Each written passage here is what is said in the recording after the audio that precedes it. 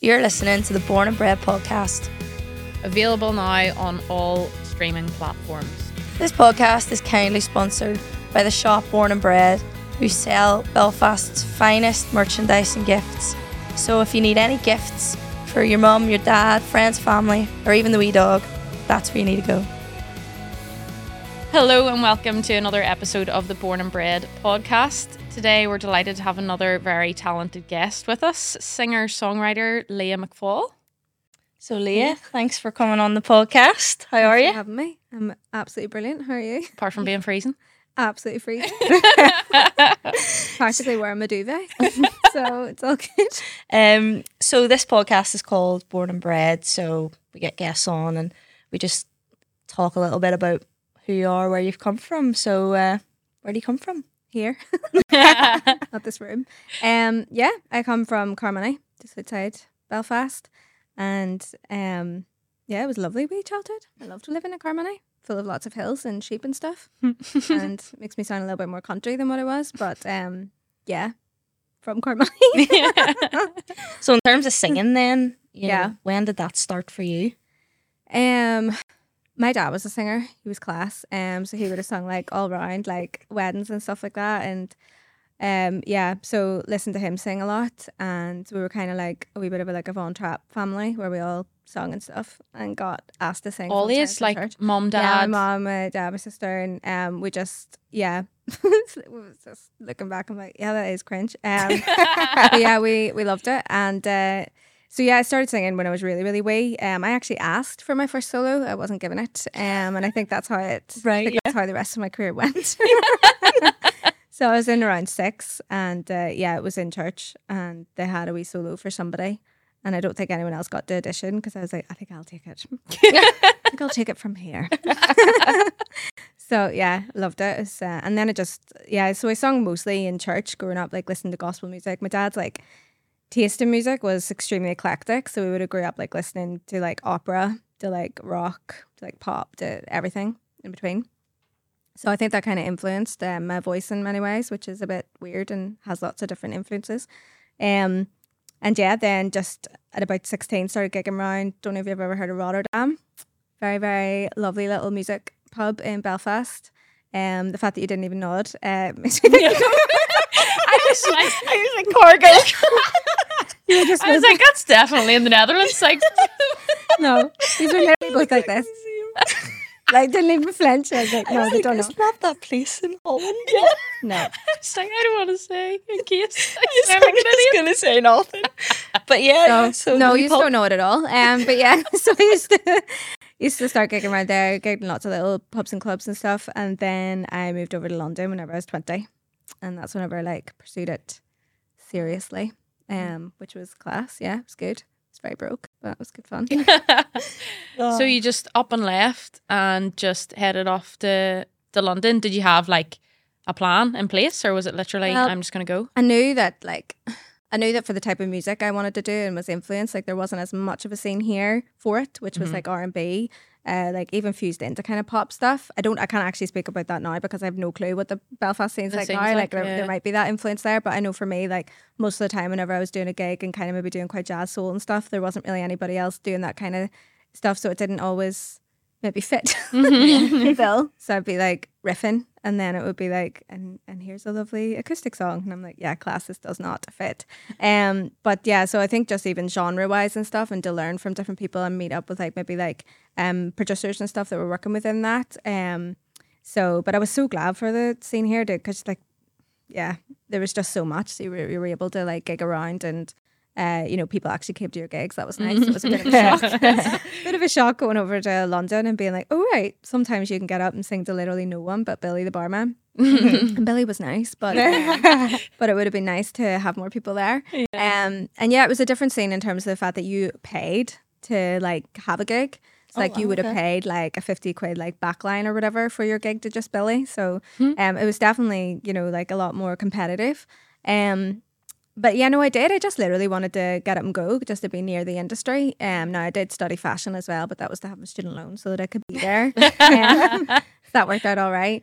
But yeah, and like I would have just went to a lot of open mic nights and stuff and was just surrounded by incredible singers that were like backing vocalist and stuff for Jessie J. And if you can harmonise Jessie J's riffs, like you're pretty phenomenal. So they were incredible and just went to all the different open mic nights all around and would have just put my name down and got up. I'm gonna say must have been quite confident, but yeah, I just did that a lot.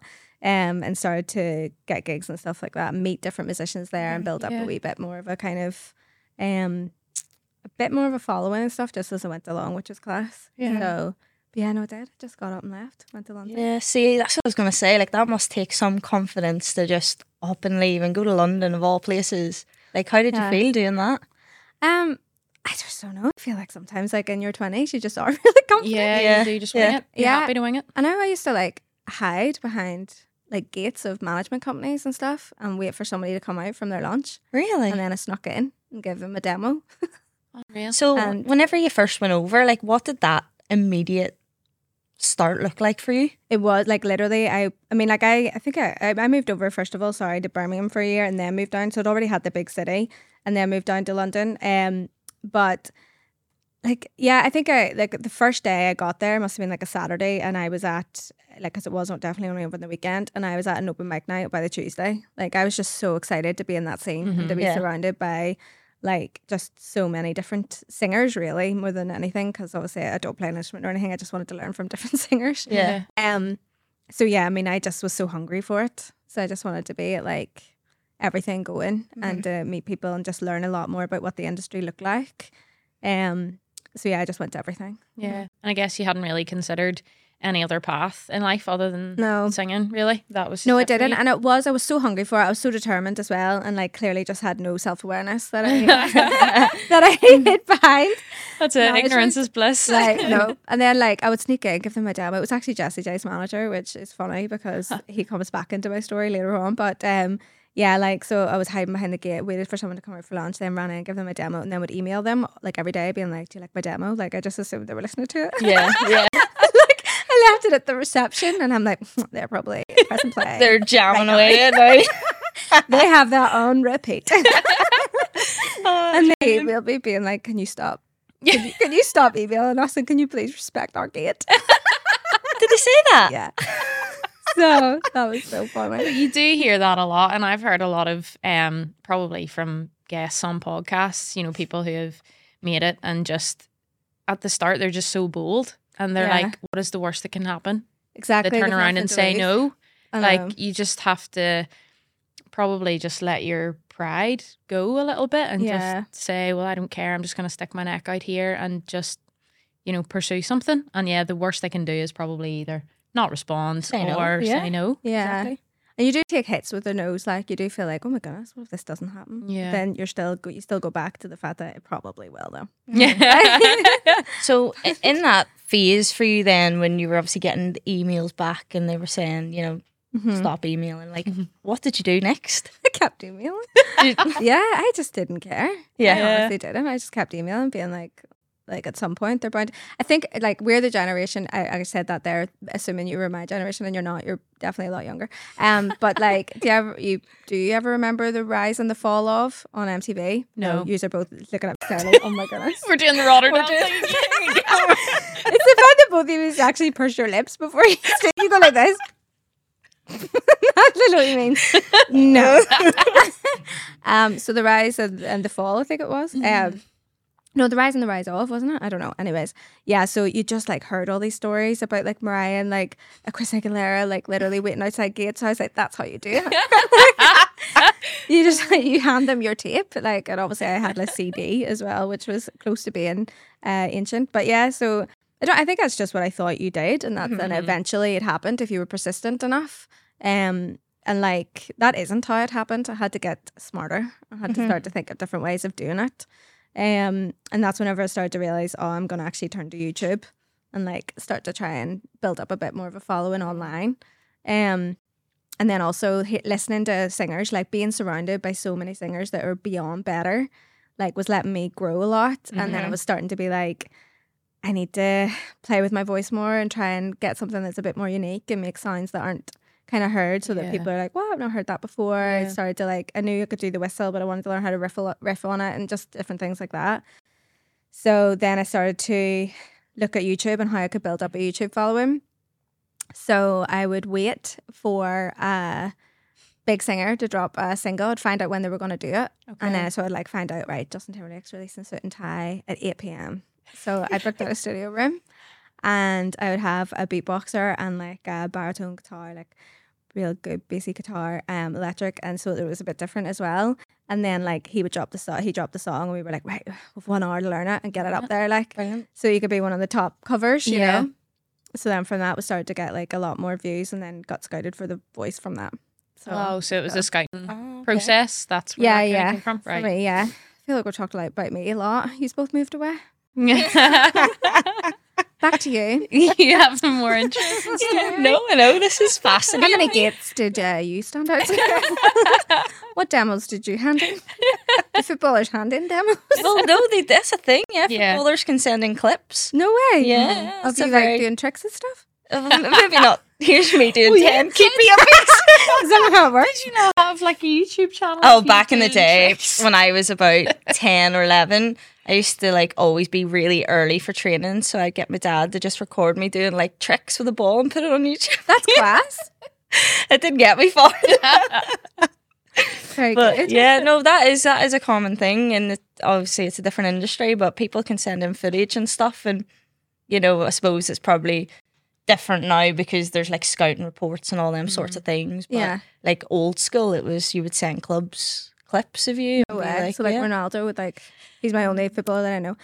So you would drop a trick and you'd be like, let's It'd be a get it out bit there, let's different copy it. for somebody like Ronaldo. Don't think he needs to send footage. He's forever sending people clips, for goodness sake. Stop auditioning, Ronaldo. Oh. Very good. So how did you make it? Oh goodness. Still trying to make it.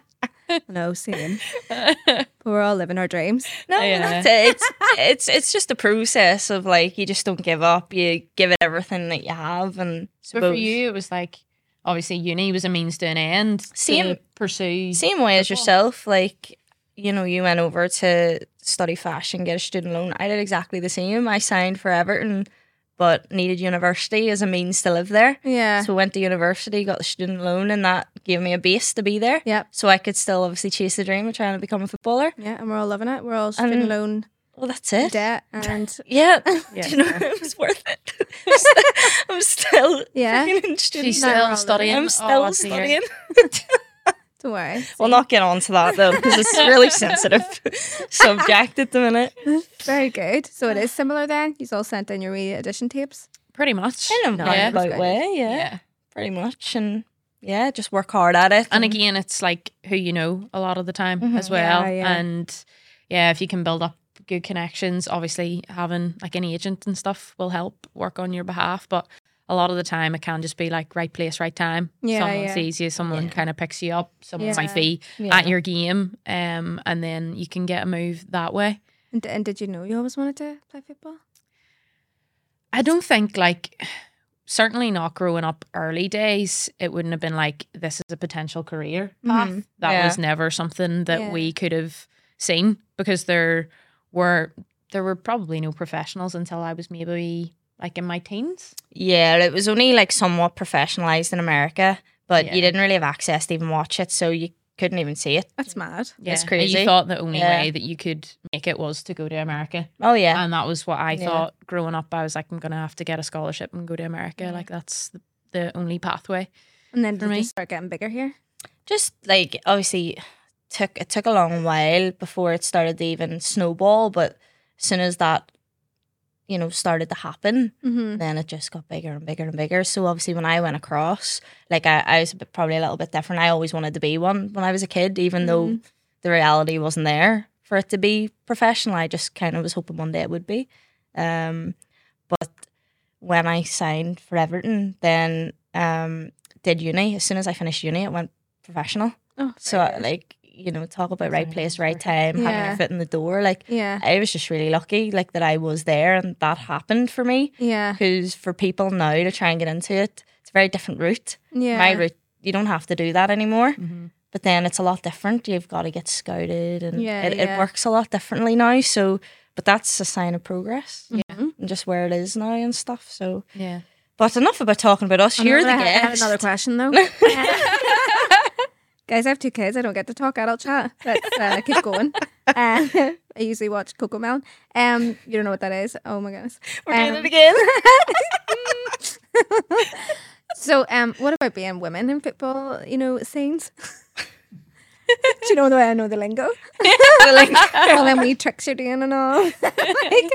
No, actually, what about being women in football? Again, like the landscape is changing and has changed massively from when we were growing up. Like I said, there was no one to look to. Yeah. I didn't know there was a Northern Ireland Clash, national keeping team. it. Sorry, I Yeah. interrupted. Yeah, but I didn't know that there was a national team for Northern Ireland. There was at the time, but we didn't know when their games were, when they played, who any of the players were, anything like that. And so I didn't even know that I could potentially have the opportunity to represent my country eventually at some stage. Yeah. I played for a boys team. You were the same. Played for a Yeah. boys team growing up. And I just thought I was starting off. I just thought I'm going to do this forever. Like I'm just going to play with the boys. Yeah. Then realised that there was rules that beyond a certain point you couldn't actually play in a boys league. So then I was like, where do I go now? Like what is my next step? So there was nothing really to like bridge the gap between, playing as a junior with boys. Then I was just stepping straight into a women's senior team at the age of 14 and everybody that I'm playing with is like 25, 26, 27. There was nothing to bridge the gap. So then you ended up just playing with much older girls. And then, we both stepped into the national team very young. I was 15. I think you were 15 as well. Which doesn't happen now because of the pathway that there is, so you don't have to play with 30-year-olds when you're 15 unless there's an exceptional talent, and there's a reason why you need to. But yeah, so being a female is definitely, it's definitely changed now that there's actually a pathway and there's a potential career there. Yeah, I think like being a young girl now, like they have everything. Yeah. And we had to figure a lot out for ourselves. So Yeah. I think that shows the biggest change. I Yeah, have a definitely. little, That's so positive. I have a little niece who's playing football now, and like Stop. Are you mentoring her? so So nice. she's part of a little team and everything already, and she's only 6. And it's just like that's the difference now. She can go on and be whatever she wants to be, Yeah. but everything's there if she wants to be a footballer. Whereas That's for amazing. us, couldn't even find any women's game to watch on TV. No, I just know. couldn't do it. And now there is at least one on every weekend. Oh yeah, Yeah, it's yeah. everywhere. On Sky, on Mad. BBC, the coverage is superb. Yeah. But yeah, there's still a long way to go in Northern Ireland. Yeah. England and America and the rest of Europe, it's kind of progressing at a quicker rate, but we're getting there here. And certainly like the success of the national team is helping that, hopefully. But from a grassroots and a domestic sort of point of view, Northern Ireland still has a long way to go. Yeah. As it does probably with But it's so anything. but it's so exciting that it's going in that direction, because I even did this wee video. I do some PR comms work for a mental health charity and they do we were interviewing just kids like 11 to like 13-year-olds on like what do they do to help their mental health, and literally all the girls said football. Really? And I was like, do girls play football? I was like, the only game that was available to me like whenever I was younger, because I was it's really sporty, guys. Like, it was a toss up between the sports career and singing. My PE teacher, oh my gosh, she loved me. I was good at everything. So. I never actually did PE. I managed to schedule my singing lesson really well. Yeah. But anyways, they were all saying football, and I was just like, what? That's like totally class, because it is like there's so much like just to know that it's kind of moving in a different direction. There's more kind of open to it. But yeah, I mean, my like obviously for me wanting to say to my careers like counselor, called careers counselor, I can't remember, in school, what do you want to be? And I was like, oh, probably a pop star. Like again, how confident. And then and they were like, yeah, it just that I have 3 boxes here and it's teacher, doctor, or and I'm like, tick other. Yeah. No, do you know what? I have like a very similar experience, because I had that in school. I say the story all the time. Like they used to go around everyone, what do you want to be? And I said footballer, and the looks I got, probably exactly the same as you. Yeah. Yeah. Do you email them now? Just your verified account. Just nothing else. Just share this account with me. Very good. Oh, funny. Yeah. Anyways, that was class. Yes. So back to the Back to you. Yeah, back to you. So The Voice. Then you were scouted for it, and so I always thought with those things it was like just everybody auditions and you just happen to randomly get picked because you have a really good backstory or whatever. Oh, no. The sob story. I know. No, I think that is for a lot of people. Yeah. So like, you can apply that way too and go through it. But for me, it was because we started to do those videos. And whenever I say we, I had a manager at the time, and then also just always been blessed to be surrounded by class musicians, like in every city I've lived in. And London was no different. So yeah, we put up these YouTube videos and started to get like hundreds of thousands of views from that. Universal, they're the record company that own The Voice, so it acts a bit differently than the X Factor. So you've got like I'm assuming you don't know this, and then I'm going to really patronise. No, I've no idea. You never know. We might know. Go on. Might know something. Even if she doesn't know, now she's going to be like, Watched a lot of documentaries on these things. I might know this. So like you get like record companies, and then you get record labels that are like, so if you imagine like the record company is like a beach, and then you've got lots of umbrellas, that's your record labels. Okay. So for X Factor, it's owned by Psycho. That is a record label within Sony. Right. So that's the I'm beach. lost. So that means that they only work on artists that come out of X Factor. So there's this real focus of them giving them all their attention. Whereas Universal as a whole owned The Voice. So you come through The Voice and like you don't really know who your label's going to be, and that label would be working on an artist that's come from organic roots as well as an artist that comes from The Voice. Right. So not the best setup in terms of, that's why that whenever I always get asked like, oh, why do you think like nobody's really been heard of? Like, I think that's why. I think it's because there's not a specific label that is their only goal is to make artists from The Voice do it. Universal, they said to me like, oh, we really like your voice, but we think it's like Marmite. We think people are either going to love it or they're going to hate it. And I was like, oh, that's so encouraging. Jesus. They were like, so we want to put you on the show because we want to know basically whether or not you're worth us investing in. And I didn't know what to do because I had really grafted. Like I'd really, really worked hard. And I just didn't want it to look like. I woke up that day and decided, oh, I might try singing. And also I wrote songs and was working with producers and things like that. And I didn't want to make a career from, singing covers and stuff. And I just didn't know what to do. I didn't know if it was the right thing. So you really had like a good thing kind of going on. It was starting to build, like but I also saw how competitive the industry, like you really are a small fish in a very, very big pond. Yeah. And I suppose in many ways I wasn't sure, and I still don't even know now if it was the right decision. But I think I was just kind of like, ultimately, if I use it as an open mic night, so if I literally use it as a chance to build up my following on social media, and then like literally if once I leave that show, that'll be my following, like that'll be people I can connect with and I can share my music with, and people that'll hopefully want to come to my gigs, and ultimately I can maybe make a career, kind of outside of the industry. So just any song they give me as a cover, I was like, I'm going to change absolutely everything so that people know I write. Do you know what I mean? But yeah, hemmed and had about it, and I decided to go on it. Actually, what I said to them was, who's the judges? And they were like, oh, we're not allowed to confirm that. And I was like, no worries, I'm not interested. And they were like, I was just like, I need Will to be on it, because what's missing from my project is production direction. Because I didn't really know how to fuse like kind of the jazz and soul kind of direction that I come into kind of pop stuff. I wasn't sure how to do that. So I needed like a producer to be part of the project. And I wasn't even sure he would turn or anything like that. Like, because it really is a blind audition. Like you don't know, it's all genuine. It's all genuine. It's the most nerve-wracking thing you'll ever do. Like, so whenever you apply for it and you go for it. Well, that's it. It was always a dream of mine, actually. So next year when you're on The Voice. But yeah. So went for it anyways, and Jessie turned first. She's an absolute darling, and like I had watched her on YouTube and all before she blew up. Like she was one of the people that I just really learned from. Like so incredible. So it's obviously amazing to meet her too. But yeah, like, so Will only turned at the end, like the very end. So while I was doing it, I was kind of, what's happening here? Why'd I come on here? Oh my God. But yeah, he turned, and then I asked him about that later. I was like, why'd you leave it last? And he's like, it's all about genetics. And I was like, well, it's just really nerve-wracking. But yeah, anyway, so I don't even know what you asked me. I just Just talking I think I just just about said the voice. the voice. Yeah. And then The voice, Cool. guys, let me take you back.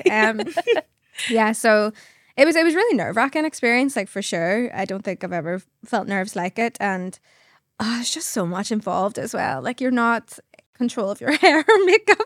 And Nothing, literally. no, nothing. And like, they kind of identified me as like, oh, she's the quirky one from the start, and I was like, yeah, what's that mean? No, like, what are we going for here? And like, I'd love to blame all the outfits that I chose on them, but I can't. Because I was like, you know, I was going to fashion school, and you know, I very much was like, I am the quirky one. I'm gonna And own it. nobody asked me to have a brown fringe and blonde hair. That was all on me. And yeah, but I remember one time, because you don't get noticed, you know what I mean? Like, it's the morning of like a show or you're recording, and they're literally like, right, this is what we've got planned for you, and you're knackered because you've been like, you know, rehearsing all the time. And Will had actually started working with me as soon as I got through the live shows. Will had started to work with me. I don't think that was allowed. In fact, I know it wasn't allowed in the studio at night. So I was there from like 6 a.m. to like 9 p.m. at The Voice, and then Will's car would pick me up, and then I would work straight through to like 5 a.m. and then go straight to The Voice. Seriously? So yeah, so like I fell asleep on the stage one time. And I really fancied Reggie so much. Like, I thought he was the fittest guy ever. And he woke me up one time on stage, and I'd like drill all over my chin, and I was like, I guess we're not gonna date. Yeah, so it was so intense, but I remember I was so tired, and they were like, oh, so what we've got planned for you, because you're just so quirky, is like it's like this like face tattoo. And I was like, what? I was like, what? Wow. And they were like, oh, it'll be so cool. Like, and they showed me, it was like all this big Is this for one of the swirly live thing. shows? Yeah. Right. This big like face tattoo like in glitter. And I was like, right. And they were like, it's so cool. And I was like, is Mike Tyson cool? And I was like, listen, that's not gonna Reggie, what do you happen. think Yeah. of this? Reggie, we're just not gonna date. So yeah, no, I was like, oh, please no. So they went in a different direction, and they crimped my hair because I was singing with this like beautiful girl that had a natural afro, and she was stunning. And they were like, let's make that white Irish girl match. So they crimped my hair and backcombed it, and I was like, Lovely. what's happening? First of all, they put it in pigtails. Oh my goodness. You can actually find this photo, which shows you how much I don't care anymore that I'm pointing you to it. But they had, oh my goodness, somebody's actually looking at it. So they put my hair in pigtails, first of all, with like all these like extensions. Like, it was the biggest crimped pigtails you've ever seen. And I texted to my friend, and she was like, oh my goodness, what was their reference? It's only Dumbo, like, take it out. And then I remember I was on stage, and like they told us no press was allowed to come into our rehearsals because like with no makeup on, or you had like one eye done and like nothing else done, and press did come in. Yeah, so Will came in, and Will was like, you look cute. And I was like, you listen to me. One of us has a voice, and clearly it's not mine that's being listened to. So you're going to go back there, and you're going to tell them to take these out. And he was like, okay. But they didn't have enough time to straighten it. So there's just this photo floating around. Like, and every single time there's ever anything, like there was ever anything in the newspaper, for some reason they always whip use this. that They always Oh. pick the worst photos. Always. Literally at my funeral, it's got to be that photo of my piggy tail crimped awful hair. But I still didn't get away with it. It was still crimped. And then they kept on putting like fake eyelashes on my bottom eyelashes. So it was just like proper spider vibes like the whole time as well. So there's just things like that where you didn't feel comfortable. Yeah, you know that's what I mean? what I was You gonna didn't feel say. like you were like, you know what I mean? And you were just like, every single time you got nervous, people were like, okay, so our viewing last week was 9 million. And you're like, class, I'm having my worst hair day in front of 9 million people. Like, that's like literally awful. Wow. So there was that kind of like exposure like side to it that was like, you know, scary. Yeah. And as you were like going through the process, were you like, I really want to win this now? No, No. never wanted Never to win it. wanted No, to win? I didn't. And that's the first time I think I've ever said that out loud. And it's a good thing that it's on a podcast. But I've always said it to my family, but no, I didn't want to win it. I really wanted time to work on a record that was gonna be like do you know what I mean, music that I wanted to put out there, and I knew that if it did win, like you'd have to put something out pretty quickly and stuff like that. Now obviously it didn't work in my favour anyways, because the record I made they didn't release. It got like shelved, which is a class term. Because I mean a lot of artists have experienced that within the industry. But like so I didn't want to win, no. And I remember standing up on the stage whenever it was like between me and I think it was 2 others at that point, and I was just there like, also I didn't want to do the song that I had sung, which was Whitney Houston, I Will Always Love You, and quite possibly the worst performance I've ever done. So I was literally like, oh please don't make me repeat this awful song. And like you had to repeat it if you won. Yeah. So I was like but yeah, like, okay, I don't know, we were such a wee team backstage as well. Like it wasn't really competitive. Everyone that was there for the same kind of reason of like building up a wee bit of their own following. So everyone, like, and Andrea that won it, like she's like so funny, like she's really, so lovely. She was Northern Irish as well, so really, like, but yeah, so no, I didn't. No, I didn't. I know. But I don't think I knew there was money, prize about money. If I knew that, maybe it would have been maybe changed your tune a bit. Oh, changed your tune. I didn't even know I did that. Yeah, I would have actually fought really hard not to sing that song. But yeah, so yeah, no, don't think I did. So do you not get to choose the songs you sing at all? Will and I fought a lot. Yeah, that would be so infuriating, surely. I know, but he was right about, I didn't want to sing Loving You because I didn't want to sing diva songs, because I was always like, please don't maybe do that, because the first edition song was the one I picked, and that was R.I.P. because I was like, I like singing songs that I can make more kind of like, you know, riffs and stuff like that, but don't give me a song that you're never going to sing better than the original person, you know? And he was like honestly, we're not discussing this. Like, you know, you need to show them what you can do, type thing. So whenever he picked Loving You, and I was like, I really don't want to sing this, and he was like, well, you are, and you've got a week. I was like, okay, class. So I had to work with it and like change it a good bit. And then there was like a couple of songs that I still maintain I definitely shouldn't have done. But I mean, he was right about I Will Survive, which I changed a lot as well. And then Loving You, and like I Will Survive went on to like chart number 8 and stuff, which was like broke a wee record and stuff like that at the time. So I mean, he was right about some things. He sort of knew what he was doing a wee bit. You kind of would hope that, you know. I know. So yeah, I don't know. The whole experience is mad because it does feel like someone else lived it. So I mean, it was ancient. It was ages ago. How long ago was that now? I know, how long? Is it over? Don't know. Like it was 2013. 2013. What's that now? That's 10 years. Wow. I can't believe I didn't know that. I'm very tired. That's something that we did know. We can figure that one out. No purse lips over there.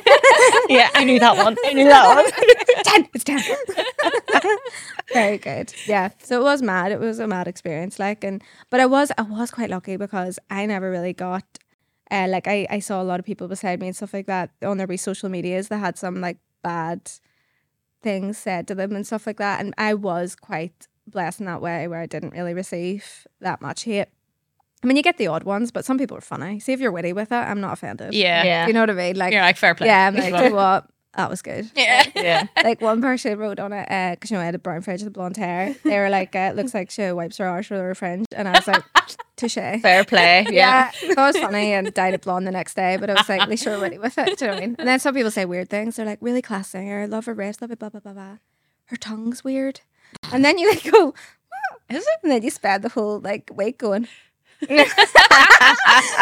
But again, nothing that like shattered my soul. You know what I mean? So you were a Marmite, but most people, it turned out, actually liked Turned you. out, I know. I'm not too sure they even thought that. Like, I think it might have been just a wee bit of let's get her on for some free marketing. I'm not sure. I still don't know. Like, I really don't. Obviously, I sound like I'm in love with the industry. Yeah, but no, I don't really know what that was like. If they got what they were looking for from that, but I mean, I got told I was signed before I was on the live shows. Oh, so, really? Yeah. Oh, wow, so I okay. knew that it was going to go that way, and I was with a class label. It just didn't work out at all because again, you're on a label that aren't like just with the voice artist. So I was on the same label as Sam Smith, who was just starting up. So it was literally at the time. I mean, I only heard about him, and it was a small label, so it was literally just kind of me and him type thing. And then like I worked over in LA with Will for about a year, and it was class. Like I got to write with people I dreamed of writing with, like Toby Gad and stuff. And Esther Dane, and they like write all the big hits for Beyonce and like Rihanna and all. And do you know what I mean? You're just literally, you're in with like the people that you've always kind of dreamed of working with. So it was such a class experience. I made a record I absolutely love. But like only me and my mom and my dad will hear. So that's mad. Really? But That's it does, crazy. yeah. Is that the one that you said was shelved, or was that another one? Yeah, right. so there's like 19 songs, but like, I mean, again, like it was just, there's a lot of politics that happens within the industry, and it wasn't really anything that involved me, but it was just couldn't get things signed off or agreed upon between like different people involved and stuff like that. So it just gets shelved, and you have to like, I'm more into that album more than any ex-boyfriend. Like, So do you not get any say as the artist? No, Not not, at at all, that stage. No, not at all. Not until you build up some sort of power within the industry, which I'm sure is similar in most industries. Like, but Yeah. what about you? Do you have power? Let's talk about all the power that we have in women in our industry. No, not the time nor the place. Back to you. Oh, right, okay. No, you don't have a lot of power as an artist that hasn't released anything like, within the industry. Like, and part of that makes sense. I mean, you haven't made them any money. They're going to invest money in you, but also, Jessie J said something to me, and I don't know if it's right now. Like, I literally don't know, because again, I've been out of kind of like signed industry from like 2014. I went independent after that, but like, she said to me, she took me on tour with her, and she said, darling, like, she's so lovely, so supportive of women as well. And she was literally like, just guard your heart a bit. And she was like, because men that know what they want in this industry are seen as artists, and women that know what they want in this industry are seen as divas and hard to work with. Wow. And I was like, and I think I kind of thought, oh, she's had a wee bit of a hard time, but that's probably not what I'll experience.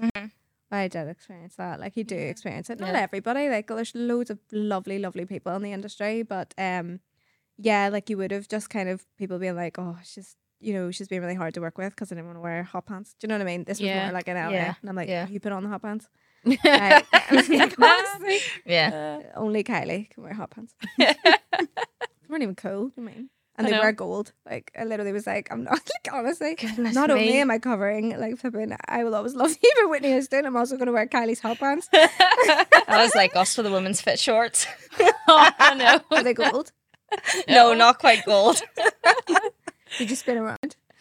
Whenever you were talking earlier about being styled and stuff, I couldn't help but think about whenever you went to that kit photo shoot. Were you thinking about that Exactly as well? the same thing. Like, it's on a much different scale, right? Like, you're saying that you get no say, like, in the hair and the makeup and stuff. Yeah. When we go and do like kit launches or whatever, like, I'm not a model. I play football.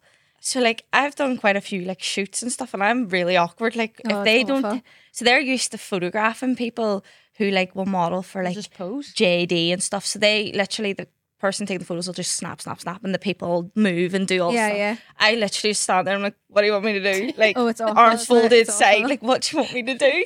No. But like, I have no say in any of it. So like, they Yeah. just do what they want with my hair. Like, they started putting individual eyelashes on me. Yep. And I'm like, I'm wearing a football kit, like, what are you wearing eyelashes? And like slicked up hair and all, like, look nothing like me. Like, you wouldn't even know it's me. And then I'm just standing there like a melon, and I'm like, right, what am I gonna do?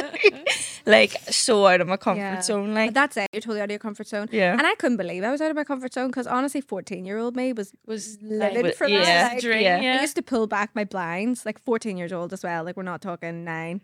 Used to pull back my blinds in my living room that literally looked out to about 10 other houses in our development that were all looking like faced into our living room. But I used that as a mirror so that I could dance to NSYNC at 14. Also, as a disclaimer, no, I had not kissed anyone yet. oh, brilliant. Because I was too busy dancing to NSYNC in my living room so that everyone could see me. Goodness But me. yeah, like, I would have loved that. I would have been like, oh yes, a video. I hated it. I was so uncomfortable. Whenever you said like a melon, oh my goodness, literally like a melon. I just couldn't. Everything inside me cringed. I did wonder, was that slightly the Northern Irish thing? Yeah. Like, you know what I mean? Could be, yeah. We're just not like, I'm Out so there ready enough. to pose. Yeah. Like, It's just awkward. We're just awkward, I feel like. it's because our humor is so self-deprecating. We are hilarious. Like, we are so funny. Like, you're anywhere and you talk to people and you're like, oh, you're so funny, but we're probably funnier. And I don't realize now that didn't sound self-deprecating.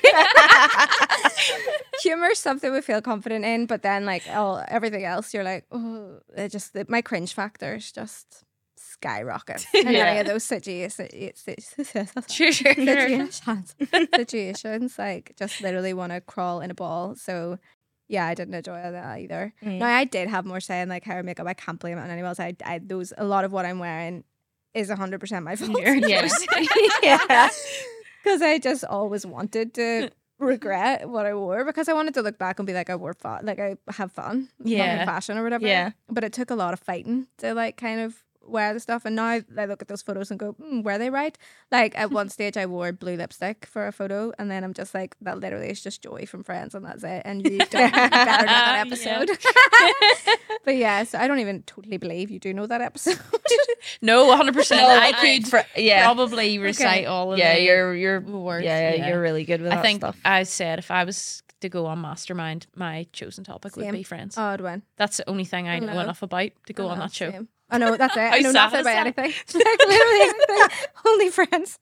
Fall asleep to it in my ears every night. Like, it'd be like, it just never finish gets this old, line though. and It never gets old. It's so good. Yeah. So how did you find moving away? Did you move away as well? So I did at one point. I moved to Iceland and played there. What? For a while. I love Iceland. Yeah, amazing. How long were you there? I was only there for like a year. Oh, lovely. Yeah. And then that's where Michael kind of came into the story. So then I didn't go away again. Okay. Stayed for love. I'm just imagine where she'd be. Simone. Well, I just burped into the microphone, so I'm guessing that'll be edited. It's a lot of editing. So like I said, like I always thought I would go to America for university, college, whatever. But I ended up picking up a really bad injury whenever I was about 16. And it kept me out of football for close to 4 years. So that was kind of the period where like you either go off and chase it or you don't kind of thing. So I ended up staying at home for university because I wasn't playing and I wasn't going to be able to then be picked up by any clubs or anything. And I actually at some points thought I'm never going to play again. It's maybe just not meant to be for me. Then thankfully eventually did get back to playing, but it was sort of that crucial period, like I said, where you kind of decide what path you want to take. I did then get the opportunity as I was in university to go to Iceland and play for a while. And then decided that I wanted to stay at home for Michael. Love. Yeah. I know I don't know where that could have led potentially, but I don't obviously regret making that decision because of course not. That's a lifetime decision and my career's only going to be for however long, and definitely it's going to end. So and that's the thing, like even whenever I was out like in LA for a year with all those people and living those dreams, I was so disappointed, like, which sounds so lame, doesn't it? Doesn't that sound really ungrateful? But I was, because I didn't realize how lonely it was going to be. Like you'd heard about how lonely it was going to be, because you hear people talking about it, but you're like, yeah, but I mean, you're still in the studio all the time. Yeah. But I mean, my experience was maybe a bit different because I was waiting a lot for Will to become free because he was working on Britney's album at the time and such and such album, and you were just kind of like flip like, oh no, I didn't get to meet her. Don't worry, I got to see the back of her head. It's not really one of my stories. When I met Britney's head. But yeah, no, like I don't know. I just you were just sitting in the hotel room a lot, like kind of sitting there going, I've no mates. In LA, do you know what I mean? And then like you'd see people's like Instagrams of like your mates out in the pub or whatever back in London or back home, and you were just like, oh my goodness, am I just gonna be lonely forever? Yeah. Like I had kissed someone at that stage. You weren't in the hotel room looking out the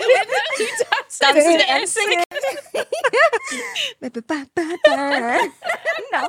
No, I had kissed someone at that stage at the age of 23. No, someone younger. Anyways, so.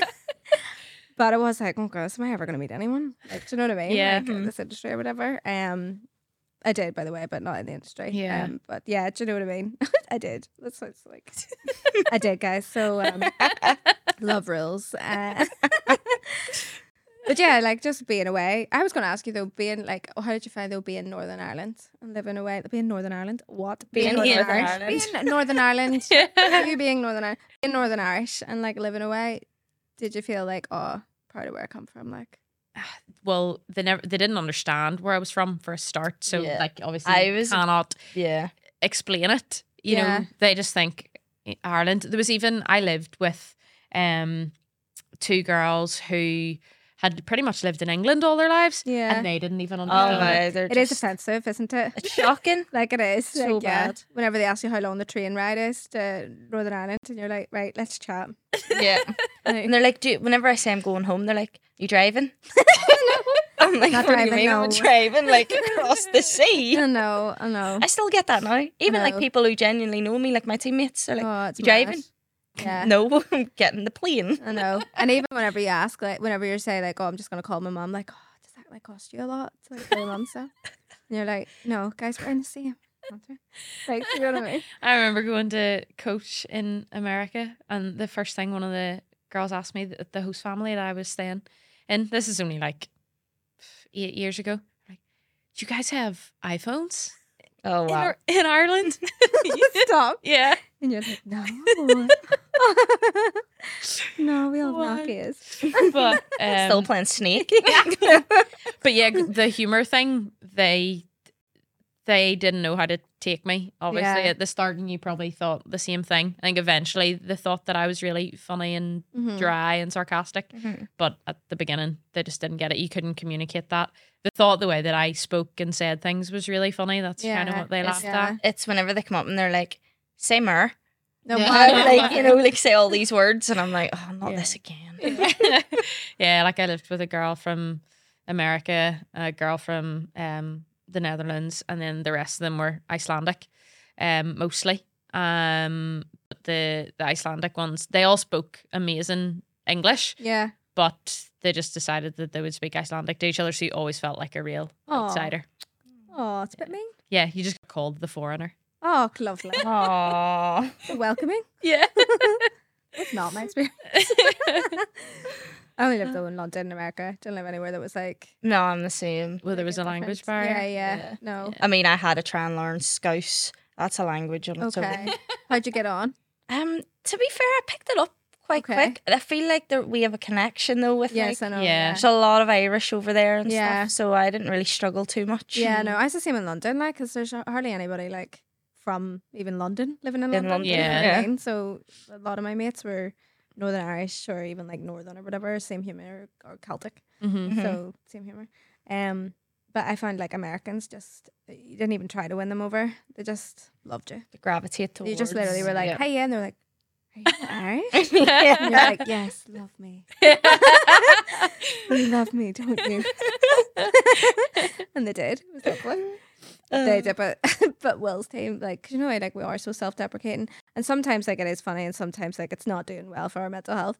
But like his team took it really, his like whole team took everything I said really seriously, and they started to set me down in front of these like like videos that talked about how like you need to speak out what you want, and like you need to speak to the universe and tell them what you want. And I was like, oh, okay, I'm probably not going to do that. And but they were literally like, because they just suck the game, you know what I mean? Like they had their own way, like, you know, idea of how you should speak out and stuff, and that was like fine. But they really, really thought that I thought as badly about myself as what I would say. Yeah. Do you know what I mean? Because I would be like, oh, large Leah, or do you know what I mean? Just like, oh no, I couldn't do that. Who would listen to that? Like I remember I came in once and said to Will, like I wrote this song. Like I do.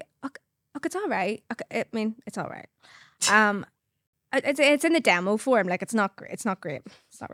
But would you be up for listening to it? And he's like, what are we doing here? Like he was there, like he went, what are we doing here? Like if you don't believe in this song, like why should I? Yeah, And that's what I'm here for. he was there like don't like he was like, you need to come in. I'm gonna stop doing the accent because it's like he's like it's debatable. He was like, you need to come in and you need to be like, this is the best ever song like you're ever gonna hear, and you're gonna regret if I don't, you're gonna regret if I don't press play on this song. You know what I mean? You need Which to is what listen you were to this doing song. when you were in London. Yeah. You're like, here's my demo. You're like, It's not great. Something shifted. It's not great. Maybe those comments about my tongue would make me be like. But anyways, yeah, I was just like, so like in America, you had to literally come over and be like, this is the best song you're ever gonna hear, and like you're literally not believing that, and you're wanting to poke in your mouth. But then if I did that at home, everyone would be like, I'm not pressing play on that song, because most probably that's the worst song I'm ever gonna hear. Which it usually is when someone goes off like that. But yeah, it was even just learning the difference of like believing in yourself that much and being able to say it out loud and believing in yourself at home. So 100% not saying it. Yeah. Out loud, and learning how to like navigate those two things. Yeah. So after that year in LA, did you go back to London? Yeah, I did. So I was in LA. Yeah, just I was like, I wasn't technically living there because I lived in a hotel. Yeah. But I mean, I think I was only home for like a month or two or something of that year. And then, 'cause I lived in London, so I relocated back there because I'd found out on the day that I released my first single that I had been like dropped from my label. So Goodness I was me. like, which is a lovely term. Like, I do think they should come up with something better. Like, even just released. Do you know what I mean? Does that sound nice? It happens in You've football. been that. dropped. Yeah, you get right? released. You're a free agent. Released? Yeah, you're free agent or mutual consent. They use that one a lot Well, too. mutual consent sounds not nice, but release is nice. Yeah. Well, I'm gonna start saying that. So I got released from my label. On the day that I found out about the release of the song. I was released from the label when I first released my song, Home. And So you've been with the label for what? Oh, like not that long. No. No, because we hadn't released any songs from then. So I mean, I think it took a year to even get that song out. But I mean, like, I'd barely even worked with them because I'd been over in America.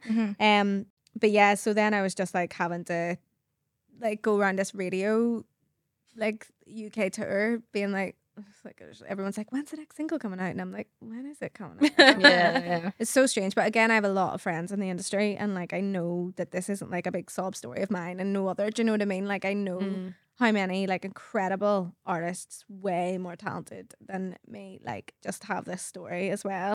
But yeah, like, so I was going around this UK tour basically talking all about my incredible album no one was ever going to hear. I was like, they were like, when is it coming out? And I'm like, soon and very soon. And then like leave and cry.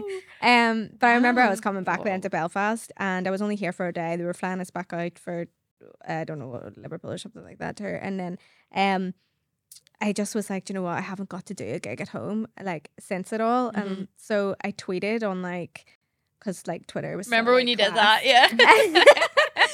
No, I feel like Guys, it might I'm be here. getting class again. Yeah, Yeah. it was like checked in. Yeah. No, I tweeted being like, "Oh, I'm home in Belfast. I think I'm gonna do a gig in the Empire tonight, like 8 p.m. or whatever, like called Empire." I was like, "Okay," because I wanted to do like downstairs the Empire because I'd always listen to like Ken Haddock on a Sunday night, and I just thought it'd be so nice to do a gig and actually meet the people supporting. And they were like, "Oh, would you be up for doing upstairs?" And I was like, "No, I would never fill upstairs. I'll do downstairs." And they were like, "Oh, okay." So then, like, before I came on, like, and it was literally like that afternoon. And whenever I came on stage, like, the guy that was helping me, like, put it on, took me aside and was like, "This is the amount of people we had to turn away."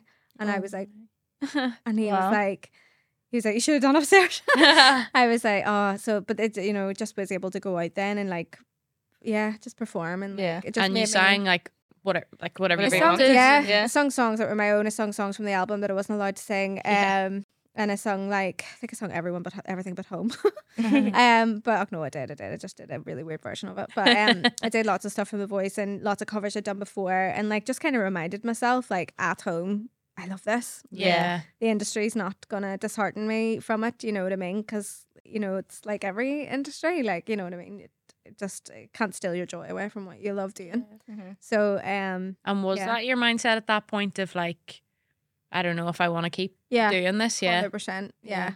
I did go independent, but I waited for my contracts to end because the way like it worked, I still had my publishing deal, and it was kind of a weird one. If I released any songs at all, even if they had nothing to do with it, they still would have owned it and stuff like that. And I just didn't want that, so I just kind of waited for like 3 or 4 years or something before I could even release any independent. 4 years. Yeah. It was crazy. I think the thing about being on a show as well is that, like, you know, it's not that organic kind of where, you know, still nobody knows you, and it might all be heartbreaking, but you can still like take the tube without anybody kind of talking to you. Yeah. Whereas like I would literally, I think like, I don't even know why I just didn't even get a taxi, like, but I would get on the tube and there, you know what I mean? You'd either have somebody go, "Oh my goodness, like, what happened? It's like, why are you not singing anymore?" And you're like, or like someone would just take like a photo of you, like always under your chin. Like, Yeah. like, and it was mad because you were just like, what? Like, how does anyone, you know, because obviously you're on the show, it doesn't feel like that many people have watched it or whatever. But you do get Those 9 recognised. million from it, people, like, probably one or two of them will be on the tube. Well, that's it, yeah. Yeah. And they would either chat to you or take a wee photo of you. Unflattering. Yeah. Never put a filter on that bad boy. So yeah, you were just kind of dealing with all the loveliness that comes with kind of that as well. And look, a lot of it was so encouraging because people were like, listen, I still follow you. As soon as you do a gig, I'll be there. And they were. Like, do you know what I mean? Brilliant, Like I put one on in London. We did an independent tour whenever I met my husband, who's absolutely gorgeous, and that's irrelevant to the story, but yeah, he's so handsome. Find a photo of him. Yeah, come on. He's on my Instagram. He's lovely. I can't believe you said that. Was good. Because we roomed a cough again because I think we're going to edit that out. No, it's dead. But yeah, anyway, so he helped me put on the tour, and like we just like put like £10,000 on our credit cards, and we're like, oh, hope people come. And thankfully they did, otherwise that would have been a very big mistake. But yeah, like it meant that we just got to go around independently and meet the people that had been supporting you, and like people that had stopped you to be like, here, I'm serious. You know, it's been years, but as soon as you do a gig, I'll be there. And like we sold out like 5 cities of like a UK tour, which was insane. And like one of them was in like Oslo in London, which was like, I don't even know, 500, 600 people or something, which is like good. Like, Yeah. It was class. Like the best bit of it was doing the meet and greets after, you know, when you'd get to sit and chat to people and be like, hear all the wee stories, hear how this music that you release, that, you know what I mean, you were always hoping for millions and millions and like of views or whatever, or listens. And, you know, like I was blessed to get like 500,000 one of my songs, Wolf Den, just hearing how that like just met people and like, you know, encouraged them in their own wee journey. And yeah, that was whenever you were just like, oh, do you know what, I do actually love this. Yeah. And yeah, like the independent side of the industry, I mean, you're broke 100%. Yeah. Any money you make from music goes back into it again. Yeah. But I suppose then it was just like, oh, I love it. Like, I do love it. Like, so yeah, I feel like you didn't ask me anything about that, but just told you it anyway. But it's kind of like you had that realization of why you started. Yeah, yeah, You kind of like did that. This is why I started this. Yeah. Because I genuinely love it. I feel like so many people go through that. I know I certainly did with football. Yeah. Like I went through Did a the period. industry steal it from you for a wee bit? Well, you know, it happens in so many industries where you just get caught up in like a performance-based industry, and you know, it almost becomes about everything apart from what matters most, which is the 100%. music or the football or whatever it is. So it's just I feel like I've gone through exactly the same thing. But yeah, you just always have to remember, I suppose, why you started. Yeah, definitely. And you also had to wear hot pants, so there is really similar stories. Exactly, it was so similar. So similar. When did they crimp your hair? Haven't had that one yet. Tell me about your face tattoo. No, definitely. And it is just remembering like the first wee solo you had, or that first time you did that Ronaldo trick. That's it. Yeah, You love my football chat. So it's good. great. It's great. Thank you. I can tell you really researched. Guys, I have 2 kids. Literally, unless you're playing football in Coco Melon, like I no clue. I'm doing that thing where I pretend I know what she's talking about. No, you're so lucky you don't know what Coco Melon is yet. That's really hard for me to talk about. But the reason you do is because you now have... I have 2 kids, you have 2 yeah. kids. So I met my husband from here, on Bumble, actually. Really? Wow. Met him on Bumble. I was too embarrassed to put my name, so I was Sally Ann from Japan. Worked at Hello Kitty, very witty. What? I know. Forgetting that I was home in Northern Ireland for 2 days, and like nobody gets away with that. Everyone's like, my aunt knows you. Do you know what I mean? Yes, Like, yeah. so that's pretty much what happened. We were chatting for 2 days, and he was like, I've something to tell you. And I was like, oh, what is it? And he was like, well, obviously, I know you're not know Sally Ann you from are. Japan. Like, he's like, one of my friends played drums for you, blah, blah. And I was like, oh, of course hiya. you should. And then, yeah, we were like pen pals for like a month. And then I But lived you in London. hadn't met before? No, we person, hadn't. No, we were just kind of chatting online and stuff, and then I was back in London, so I came home for a date, and like his photos were awful. Why do men do that? They don't know how to Is take it? good Shoot, photos. shoot, Yeah. It's not even taking the photo because they're dreadful at that too. Like every photo of me from Then whenever... down there. See them whenever like people know that you're seeing someone and they're like, show me a photo. know, And and then you're you're like, all oh. like, But let you me can't- find you you. Find one. Let me scroll back. I know. So I didn't really think he was that fit because his photos were awful, and one of them was a selfie of him on the loo. Oh, Like well. it was that. Yeah, okay. That great of photographs. And like, yeah, anyways, I remember I walked into the pub, but he was standing there, and I texted a friend being like, what are you so fit. Like, he did not look this fit in the photos, but he was hilarious. It would just gone so well. So anyways, yeah, we dated and got married and stuff and had 2 children. So Beautiful. have. Yeah, so it is beautiful. Yeah, they're beautiful too. Nova and Judah. And all this time, had you stepped away from No, music? I was still like, I mean, I still do. Like now I don't feel the pressure of having to put out something that I hope does this and does that. Yeah.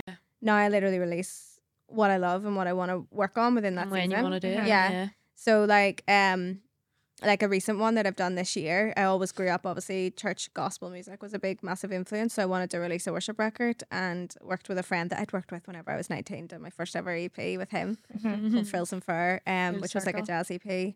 And like the photograph was hilarious. Like I looked like a little garden gnome in the forest. It was so weird. Yeah, Google that, Frills Fur. Just there's no photo nice of me anywhere. But yeah, so I got to work with him again, which was so lovely. And he's Nathan Jess, Grammy nominated. How cool is that? He'd absolutely kill me for saying that. Every time I say it, he's just like, why? And I'm like, why not?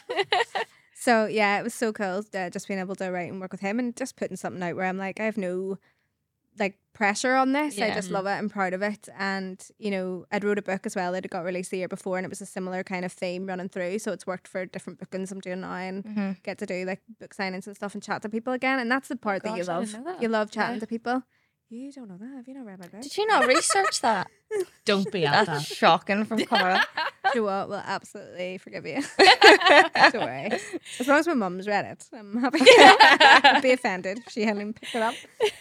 No, it's class. So yeah, just releasing stuff I love and when. Like, Yeah, and you're in control of that. yeah, totally. But I mean, obviously, it would be nice to have bigger budgets in things. Yeah. But I was just honestly like, even I went to Hillsong over in London and stuff, and whenever that whole stuff with the industry happened, I was within a church that a lot of people like are within the industry, and you know, they were kind of like, you know, music video, like people videographers or dancers or anything like that, and we were able to make class videos and like do such good music for no money. Like so, Yeah. you know, we were able to do things I was proud of and loved so much, like song White X and Freckles, the 2 videos for it, class, mainly because I'm not really in them that much, so I love them. But just amazing dancers and stuff, so just being surrounded by other creative people that are a part of the project, and yeah, you're just putting out stuff that you love, which is so nice. Yeah. But yeah, so And do you like being back to that, like, sort of gospel music stuff again? Yeah. Rather than... I do. I absolutely love it. I'm not totally sure I fit it because I really love riffing. And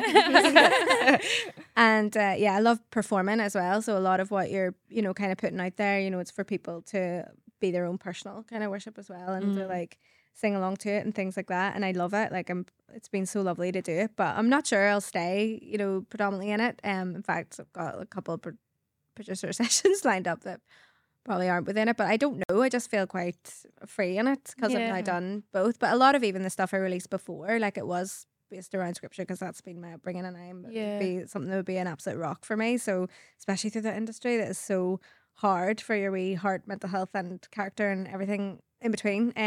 So yeah, a lot of my stuff would have been founded within that anyway.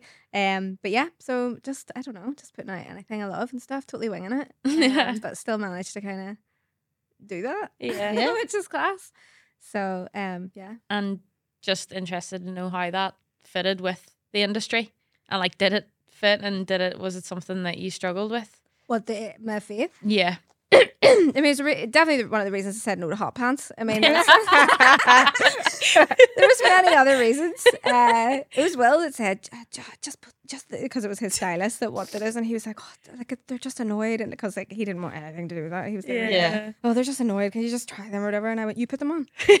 And he was like, my bum's too big, and I went, ditto. And I was like, I'd look like a raw chicken pushed through a sieve. I'm not wearing your hot pants. But I genuinely think like it was just kind of having the, like, you know, lyrics came up and stuff. They weren't even good lyrics, like, and I was like, I'm not singing them. Like, it's not what I'm about at all. And like, probably then you do kind of get the vibe where people are maybe thinking you're hard to work with. But I mean, I got on really well with everyone. Like, you know, I'd really made real friendships and like still talk to all those people today.